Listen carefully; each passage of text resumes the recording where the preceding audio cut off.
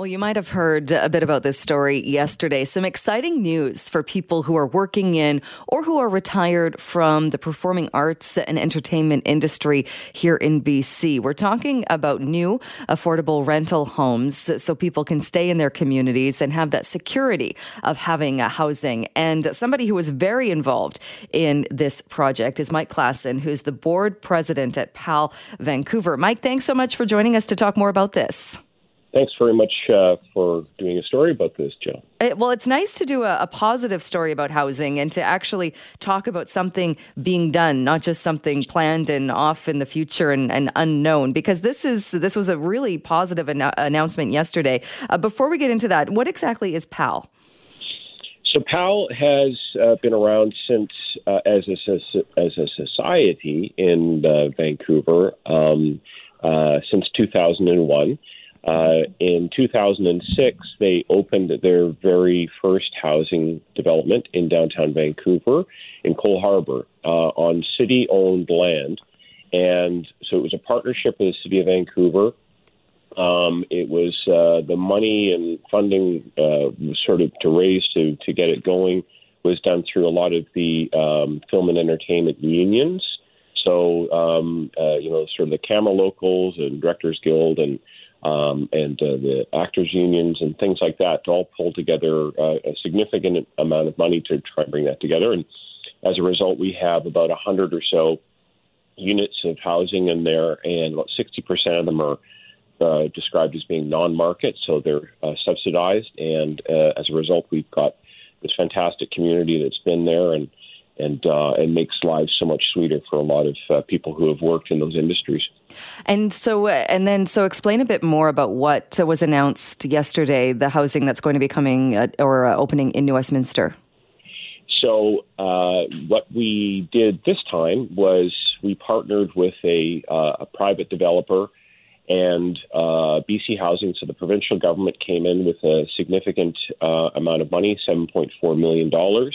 The private developer provided another $2 million, as well as the land for us to be able to build the building on. And we've got an 8-story building that'll be going up, and it will be opening in the summer of 2022. So I was out there yesterday with a hard hat on and a shovel and taking pictures. It's one of those things you see, politicians doing. And I sort of visualized, and I've been talking about it with our staff at PAL Vancouver for a long time. I said, we're going to do the hard hats and the shovels, and we did that yesterday. We sort of broke ground on what will be a fantastic new building in a couple of years or so. And how does somebody then qualify? When we talk about people who are working in or retired from performing arts and entertainment, that seems broad. How does somebody qualify to be able to live in one of these units? So part of the reason that we decided to seek out new opportunities for new housing is because we've had a long waiting list, about 100 people, for just over the last sort of 13 years since we've opened, and I found that extremely frustrating. The requirement to be in there is under the sort of subsidized category is to be 55 plus and having done some work in the arts and entertainment professions. And as I mentioned in other statements, is that we've even had sort of former broadcasters there as well, because just because of that relation to that kind of entertainment scene. The requirements are kind of decided at the point of reviewing the application. If you have some income challenges, and you have to be sort of income tested in order to be a resident there. And you have some professional experience. You can't just be somebody who's, sort of sketching in a notebook someplace and say, I'm an artist and come in there. It should show that you've had a career. And that's the criteria. And then it goes through a bit of a small review process, and the people are selected to be able to be in that housing. In the case of New Westminster, what we're going to do is we'll probably work out a formula to make sure that some of the folks that we do bring in there will be a blend of our existing waiting list and some people who have direct connections to New Westminster. Right, and that makes sense, I would imagine. Is there any pushback at all when you talk about doing the income test in that, are people opposed to that, or is it the best way to make sure, because while there are artists that don't make a lot of money, I'm sure there are a lot of artists that make a lot of money as well. Yeah, and I think that generally speaking, it's sort of a basic requirement, and so people have to. And I'm not the person who does this, but I've had it explained to me. I have to submit essentially like a T4 or a tax statement just to show at the end of the year, and then that's something that's done annually. It's kind of a unique situation, but it allows us to make sure that the rents are appropriate for the level of income. So it is actually a rolling average over 3 years of what their income, because sometimes somebody might, like, for example, get on a TV series and then have a couple of good years of really good income, and then that third year they're not working very much. And so we want to make sure that the rents are really reflective of how they're doing over a longer period, not just that year. Right. So the rent doesn't change then based on your income. It would go up if you were making more money, and this is again very much targeted to the affordable units. We also have a significant number of units that are called rent near market, which would be about 90% of market, which I suppose in these days still seems pretty high, but it's actually quite amazing. You know, when you drop $100 or $150 off the monthly rent. It can make a big difference for some people. And do you see this as well? This is focused on the arts community. Do you see this as possibly being a model for other areas as well? In that, I think we can all agree that the arts are very important. They're a very important part of the community. But even talking about first responders or talking about other members of the community that are also important to have. Do you see this being a model perhaps for future developments in making sure there is a good mix of people and everything in communities? Without question. I've been saying for years that we have people like health workers and educators and first responders are sort of the people that we absolutely depend upon, and they're being driven out of the city or forced to take transit, which is now obviously with the bus job action is going to be a little tricky. And so we do need to make some kind of provision for that. So if we're doing a large new redevelopment, for example, some of the talk that we're seeing over by the Burrard Bridge on the Squamish Nation land, maybe there's an opportunity to work there and actually have some units that would be subsidized or allow for people to come in and live more affordably to stay within the city. So, yeah, we really have to do that. And in the case of PAL, we've had a lot of discussions because I get asked about, and it's all well and fine to help out people who've had long careers, but what about the emerging artists? Because they matter a lot too. You know, they're the people who become the real stars, the filmmakers and the performers and the writers and the poets, and we've got to find a way to try and make sure that we don't lose them because of the cost of housing here. And so we're definitely going to be exploring that in the years to come. All right. Well, very interesting announcement, an exciting project starting to take shape in New West. Mike, thank you so much for joining us to talk more about it. Appreciate it. You bet. Thanks a lot, Jill. Well, Germany is marking the 30th anniversary of the opening of the Berlin Wall, a pivotal moment in the events that brought down communism in Eastern Europe. So reporters are there today. There will be ceremonies held there marking 30 years. Mark Bonokoski is on the line with me now. He was the European bureau chief with the Toronto Sun when the wall came down, and he was there when that happened. Mark, thank you so much for taking a few minutes with us today. Very welcome, Jill. What do you remember about that day? Well, I remember getting the phone call from Toronto. That I was in Poland at the time, interviewing Lech Wałęsa, who's, if you go back, he was the head of the founder of the Solidarity movement. And the last place I wanted to go, because I was dead tired, was to Germany. And anyhow, my editor-in-chief said, go and then relax afterwards. So what he had heard was that there was another Politburo change, and I was covering those almost daily when I was the bureau chief, and they were usually led up to nothing. So I arrived in Berlin the night before the wall came down, and was actually there in the press conference on the east side when Gunter Schabowski made the news that no one was expecting to hear. And you've written about this. Your current column in the Toronto Sun talks about it. You write about the fact that, looking back, it was more to do with luck than planning that you happened to be there at that time. Yeah, just what I said. I didn't want to go, but I went. And I got there the day before, so, I was twiddling my thumbs thinking, how am I going to get into the Politburos to find out what's going on there? I'm going to have to wait until the first of the week, and I was miserable about the whole thing because I was so dog-tired, but it ended up being a very huge and momentous historic situation that livened me up very quickly. So at what point did you realize something big was about to happen? We didn't.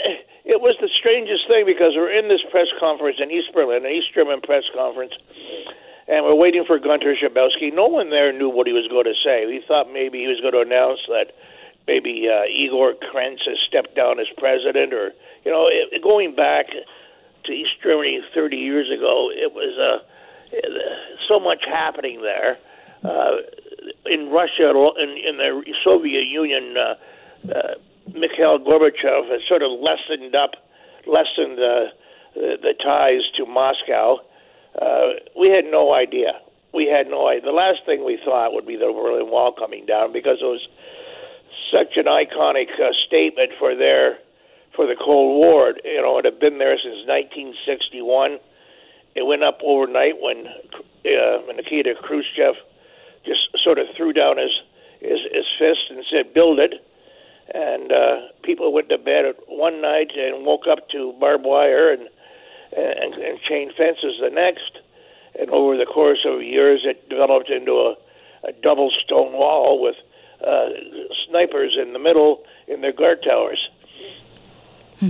And so at what point, it just must have been so amazing at this point. Like you said, you're kind of bored. You didn't want to be there. Nobody knew what was going to be announced, what he was going to say. Then suddenly you find yourself there and you're witnessing what is one of the biggest events, what was to become one of the biggest news stories ever.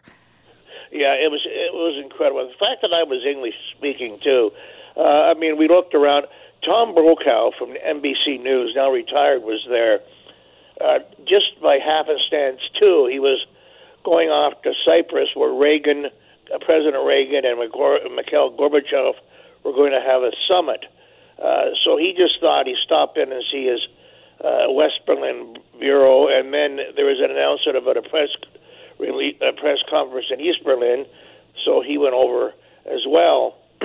He and I talked for about an hour afterwards because we wanted to be sure what we heard because, I grabbed an interpreter coming into Berlin. He grabbed one as well, and his interpreter and my interpreter hadn't heard exactly the same thing.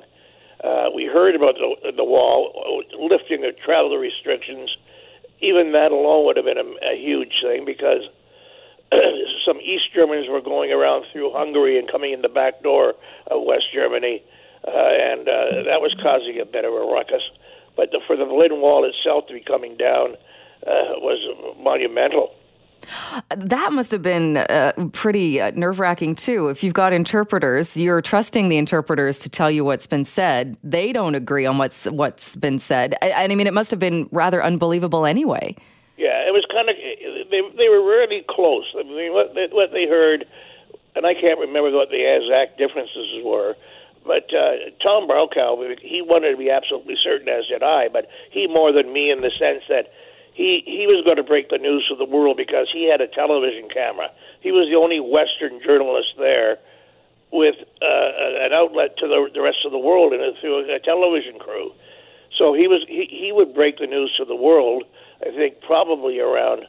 I think the time difference made it about 3 o'clock or 4 o'clock in the afternoon, your time, or Eastern Standard Time.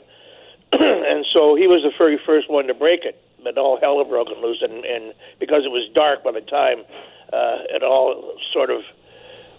It was dark when we knew that it was happening and it was real. And so at that point, did you head out? Did you see the people climbing the walls, people with pickaxes? Oh, absolutely, yeah. It's unavoidable. You could hear them. I left East Berlin and drove back to West Berlin and to sort of write up the story, but along the way, you could see all these Berliners on top of the wall smashing with pickaxes and hammers and whatnot, and meanwhile the Stasi, the East German border guards in their gatehouses were just standing quietly and watching, doing nothing. Which must have just been a surreal scene. It was mind-blowing, absolutely, because no one in my generation, no one after me, really believed that would happen. Even though Reagan was there, Mr. Gorbachev tear down this wall just months before. No one thought it would happen. And were you able to see then the reaction as well from people coming over that wall for the first time? Yeah, I stayed a couple of days actually, and the next morning, an official pathway was bulldozed through from the east side to the west, and that was for pedestrians to start passing in, and then that was the first time the wall would have been breached from the east going into the west. It had been breached in the west side and by West Berliners who were a little brave and cocky, but the East Berliners were a little more timid, and those who came through were overwhelmed by what they saw in West Berlin. The shops, the sophistication, the fruits and vegetables that they could only dream of. It was like night and day. When I drove through East Berlin, you could see in the alleyways and buildings the pockmarks from the bullets that had been fired during the Second World War. The town, the city itself, looked like it had been fast frozen in the mid 1940s, compared to Berlin, which was like a nightclub city and very outgoing, with lots of fun things happening, and no lack of food commodities or anything like that. And you mentioned you stayed a couple of days. When you left, did it sink in what you had just witnessed? Yes, I mean it finally did, because it was then what's going to happen to the Soviet Union. It obviously is cracked. Germany was all one country now, basically. It was just down to the nitty gritty of just admitting it. But when I can remember. I mean, I'm much older than you, but I can remember the communism thing. I remember as a boy in public school having giving tests where you have to get under your desk in case there was a nuclear attack.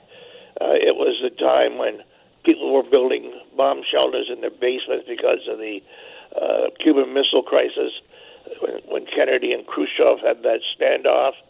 The Cold War was really frigid back then, and I remember as a boy that kind of stuff. So, I mean, after years and years and years of it, you kind of temper yourself to it. But the Berlin Wall coming down was very significant. Absolutely. Well, Mark, we will leave it there, but thank you so much for joining us to share your memories and your thoughts, and for writing the column. It's in the Toronto Sun if people want to check it out. Thanks again so much for your time today. I really appreciate it. My pleasure. If you live along a major roadway or in an area with a lot of traffic, do you ever think about the air quality and think about how the air quality in that particular area might be more polluted than, say, if you lived away from the major roadway? Well, a new study, or studies in the past that have looked at that, have found that, yes, there are higher level of pollutants. So what do we do about that? Well, Michael Geller, who is a columnist with the Vancouver Courier, has written about that exact topic, and he joins us on the line. Good morning to you. Good morning, Jill. This is something I think we don't talk about it so much, in that we focus more on building more high-rises and more housing near transit hubs, and so it's convenient. But we don't often look at the pollution side of things. No, that's right. The irony, as most of the planners in this audience will tell you, is we have for years tended to put the highest density housing along the streets that are both the noisiest and the most polluted. And we do it because we know that if we tried to put higher density housing 1 block or 2 blocks off the main street, with a few exceptions, it would be very difficult to get approvals. But I have heard a number of recent news stories showing potential correlation between the pollution from traffic and various ailments. And that's why I decided to write the column. Which makes sense. If you're living somewhere where it's rush hour every day or twice a day and cars are backed up and there's more vehicles, it makes sense that there would be higher pollutants, number of pollutants in the air. The most interesting thing about a recent study that was undertaken by the University of Toronto, and they've been looking at this for a number of years, is that it's not necessarily a correlation between the amount of traffic and the pollution. For instance, they said that, for instance, along portions of Clark Drive and Knight Street in Vancouver, the pollution is similar to that on a portion of the 401 highway in Toronto that has 12 lanes and 10 times the traffic. But in the case of Knight Street, Clark, it's those trucks. And those trucks can often be very polluting. Right, because that's a truck route, so you'd see a lot more trucks on that stretch of road, compared to, like you mentioned, or like the study mentioned, if it's a highway, we're talking about a mix of vehicles on the highway. That's right. Now, the CBC National did a story on this last week, which is what prompted me to think about doing this again. But when I started to do a little bit of research, I discovered that Councillor Jean Swanson, who I sometimes criticize, but this time I applaud, raised this matter with City Council last May. And she proposed that a number of actions be taken, one of which was to tell the people who live along those streets, to close their windows and perhaps be very cautious. But in conjunction with writing the column, I put forward an idea that I learned about in 1992 on my first trip to Japan, where I noticed in Tokyo, along major streets, like imagine Burrard Street, Granville Street, Georgia Street, they had hedges along the side of the road. And they were hedges like you would see on a suburban residential street or another residential street in Vancouver. And when I asked my hosts, why do you plant hedges along here? They said, it's very effective against the pollution. So that was one purpose of writing this column, was to put to the city of Vancouver the idea, why don't we start looking at planting hedges along some of these roads? It's just a Band-Aid. It's only part of the solution, but it has been shown to be effective. And in January, I was in southern China, and I saw exactly the same thing. So there's one idea that I'm hoping the engineers and the park board and the residents of the city will look at, especially because there increasingly seems to be a correlation between traffic pollution and diseases like dementia and Alzheimer's and so forth. No direct correlations, but suggestions of a correlation. Do you think in those existing streets, though, is there space to put hedges and to put that type of hedge that would be effective? Well, the irony is that you might well create that space by simply encroaching, let's say, 5 feet into the front yards of people's home. And everybody would be, I think many people living along those streets would happily give up 5 feet if they knew it was going to be used for hedges and perhaps even a portion of a bicycle lane. So all I'm suggesting, no, you may not be able to do it everywhere, but in some areas I think you could do it. The other thing that I noticed is that street trees, while they add a lot of beauty to a street, they're not as effective as hedges. But that being said, I still think it would be advantageous to have more street trees.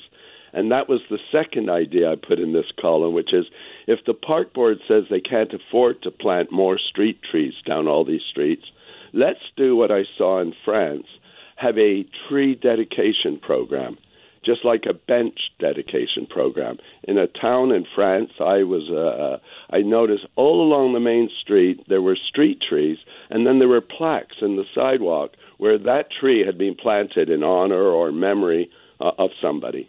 And I thought that was another idea. Again, it wouldn't work everywhere, but it might be an idea to help plant more trees in Vancouver. Oh, absolutely. And you'd think if we can do it with benches, it shouldn't be that difficult to do it with trees.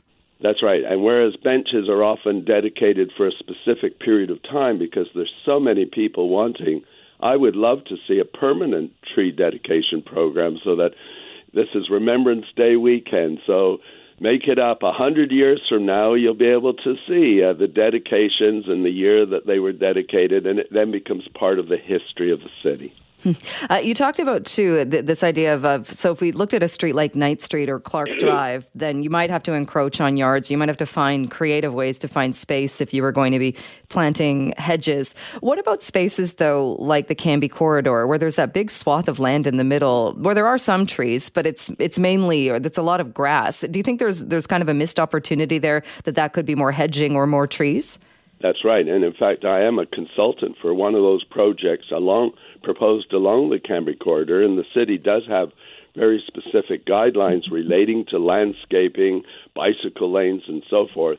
There's nothing about hedges, but I think that would be an excellent opportunity. I must say I would compliment the city because the Canby Corridor is one area where the city has said we don't need to increase density just along the street. We can go back 1, 2, 3 blocks and, in fact, have lower density but still apartments and townhouses in that area. So that is an example, to my mind, of how it might be done. I remember years ago I proposed an apartment building on 41st at Balaclava, and Councillor Gordon Price said to me, "Geller, how come you're always here proposing apartments on major streets where it's busiest and noisiest and pollution?"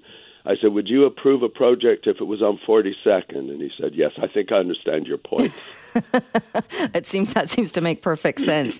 But you're right. We do see these projects. And even looking at Oak Street, I mean, there's still a lot of single-family homes boarded up that will be torn down, replaced with townhomes and higher density. But as that happens, that's also going to be a street, I would imagine, where we've got much more density. And it's still a very busy commuter street. You know, it's an interesting point, Jill, because at 42nd and Oak is in the seniors apartment building that I built, and I put a double row of oak trees in front of the building.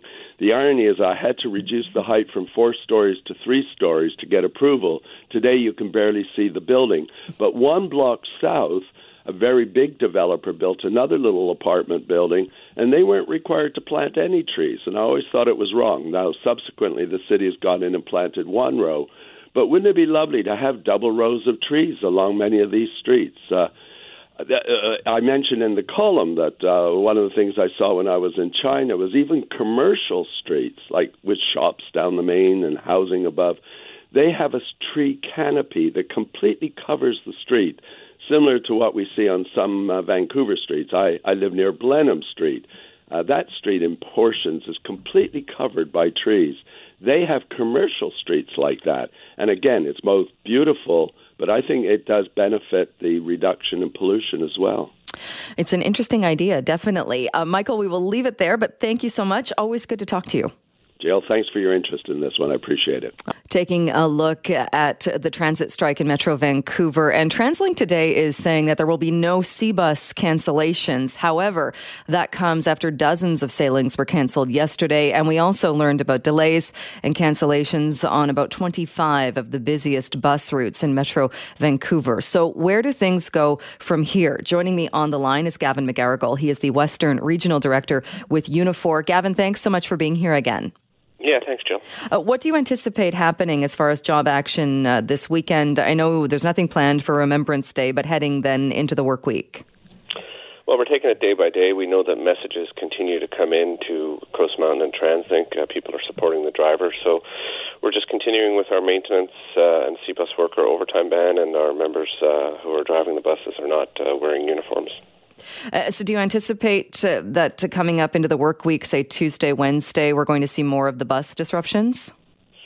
Well, every day we're evaluating the situation. I know our members are getting quite angry. They were called unskilled workers the other day from the operators that, my phone is blowing up with people complaining about that. The company is saying that they support the workers, but really they don't. In the last day or so, we've seen some news stories out where, cameras have gone along to places like UBC, and you can physically see that the drivers get something like 2 minutes to take a bathroom break. So there's a lot of anger out there from our members, and it's only building. And really the only reason we haven't ramped it up is because out of our respect for the public, and we want to try to give them a chance to speak out before we move to more disruption. And I know you've said in the past there's no point going back to the bargaining table if the company doesn't shift or do make some move when it comes to wages and working conditions. Is there any point, though, in that there's no chance of anything being done if the two sides aren't talking? Isn't it better to be at least at the same table? Well, we can be at the same table, but if the company hasn't changed their approach, then it's simply not going to accomplish anything. And that's what we've been saying all along for the past number of days. The company's been out in the media saying they want to get back to the bargaining table, but the reality is they simply have told me they want to talk about working conditions. And we've asked them, are they prepared to start to deal with the other issues as well, which are just as important? The comparisons with other cities like Toronto for operators and the inequity within the current transit system for skilled trades. And the silence has been deafening. I was on various channels yesterday, and I said very clearly, send me a message, send me a text, phone me up and say, listen, we're prepared to talk about all the outstanding issues, and we'll be back at the table. And again, silence. So it tells me they're not serious. This is just a media game for them. They're blaming the workers, as I said, calling them unskilled and denying the fact that they've got real problems with overpaid executives that really think they know better than the workers who are out there every day. You talk about the comparison, and I know you've mentioned this before, the comparison of maintenance workers and mechanics with SkyTrain versus Coast Mountain Bus, and that the workers at SkyTrain get paid more. When we put that question to the company comes back and says, well, you can't really compare those two, right, that they're the same because there's Sunday premium at Coast Mountain, there's not Sunday premium at SkyTrain, and that there are other differences with the benefits. What do you say to that? I'd love to see their analysis on that. I mean, sure, the contracts are different, and we could go through all of the different components of the contract, and I'd love to see them make an argument to us that somehow, the central thrust is wrong, which is that there's a wage disparity there, even when you take everything into consideration. Look, the reality is these are red seal ticketed skilled trades, electricians and heavy-duty mechanics. They're working under TransLink in the same system, and the wage rate is way off. They have never made any serious attempt. They've provided no breakdown at all as to how they think Sunday premiums might factor into that. And, of course, that's only a portion of the workers in any event who do get the Sunday premium. So, they simply are out there in the media. They're putting out these figures like $608 million, which is interesting because they say that their offer on the table is $71 million at something like 9.6%, and then they say that we're asking for about a third more, 15%, never given us any breakdown, but somehow when you move up an extra 5%, the number allegedly jumps from $71 million to $608 million, almost 10 times as much. So again, we think they're just misleading the public with these kind of numbers. You mentioned before that the workers are willing to be in this for the long haul. Is that still the message you're getting from the union members? The union members are very, very strong and determined to achieve some progress on all of the key issues. I mean, it was 99.3% of people who voted. I think it was 3,200 people in secret ballot voted, and there was something like 22 no votes. So they're very, very firm. And as I said, they're only getting angrier every day when they see, someone that makes more than the Prime Minister out there basically calling them greedy and unskilled. So if it wasn't for their discipline, they would have all walked off the job by now. So again, like I said, we're focused on the public, and the members are getting more upset, not less. On the one hand, you're saying that your union members are in this for the long haul. I know you've said it could be 4 months, 6 months, a year. The Premier's saying that's absolutely not going to happen on his watch. Well, I think that's hypothetical at this stage. I mean, I think the Premier was responding to the BC Liberals' attempt to make political hay out of this. And, we know, quite frankly, that the BC Liberals are no friends of working people. And so it's no surprise to us that they would try to capitalize on this. I mean, I heard Andrew Wilkinson on TV yesterday trying to give, score some political points off the Premier.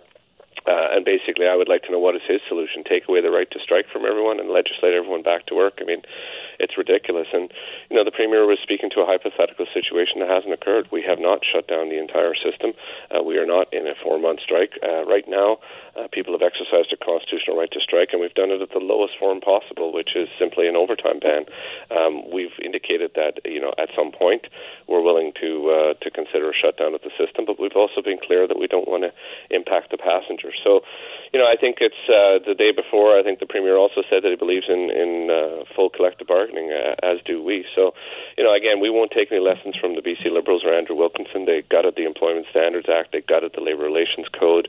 They've caused all kinds of job loss in the forestry industry. I mean, the list goes on. And it's not unexpected that they're trying to, take shots at the government, but they got nothing to teach working people. Does it make it more difficult, though, or as far as the union's next step, when you talk about escalating job action, the next one I think people think would be the natural one would be an overtime ban by drivers, which you've said would lead to an immediate 10 to 15% reduction. But is there a hesitancy then to take it even further? Because with the Premier going on the record saying a 4-month strike isn't going to happen under his watch, the minute you go, if it was to go to a full walkout or something that was having a lot of disruptions, is there not the fear you'll be legislated back to work?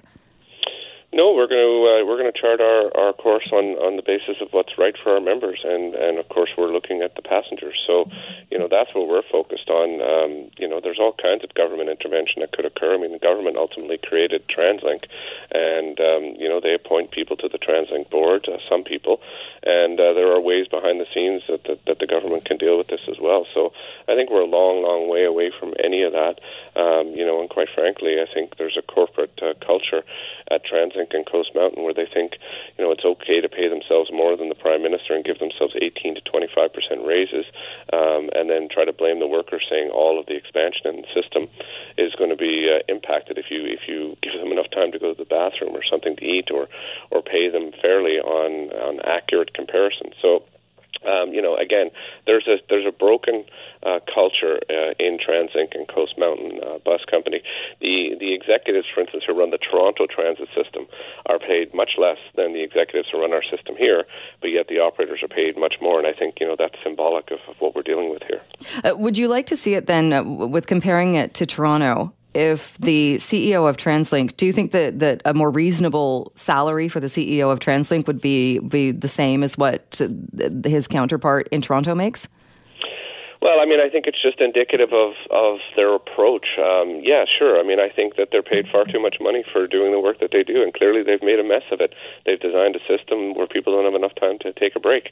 They love their shiny capital infrastructure projects and going around and speaking to Board of Trade lunches, but at the end of the day, it's all on the backs of the workers. They're happy to accept awards for best transit system in North America, while our members are getting more and more frustrated. This is the first dispute in 18 years, and I've seen no acknowledgement by the company at all that they have any role in fomenting this dispute. Why is it that Mr. McDaniel's been there maybe a year and a half, and all of a sudden we have such anger among the workers? And, Mr. Desmond trying to pretend that Coast Mountain is not a part of TransLink, is just simply irresponsible. So, really what we're saying is they're not focused on the needs of the people in the system. It's not just the capital projects, it's the operating budget for the people who make it run. And the bus system is the absolute backbone of the entire transit system. All right, Gavin, we'll leave it there. Thanks again so much for your time.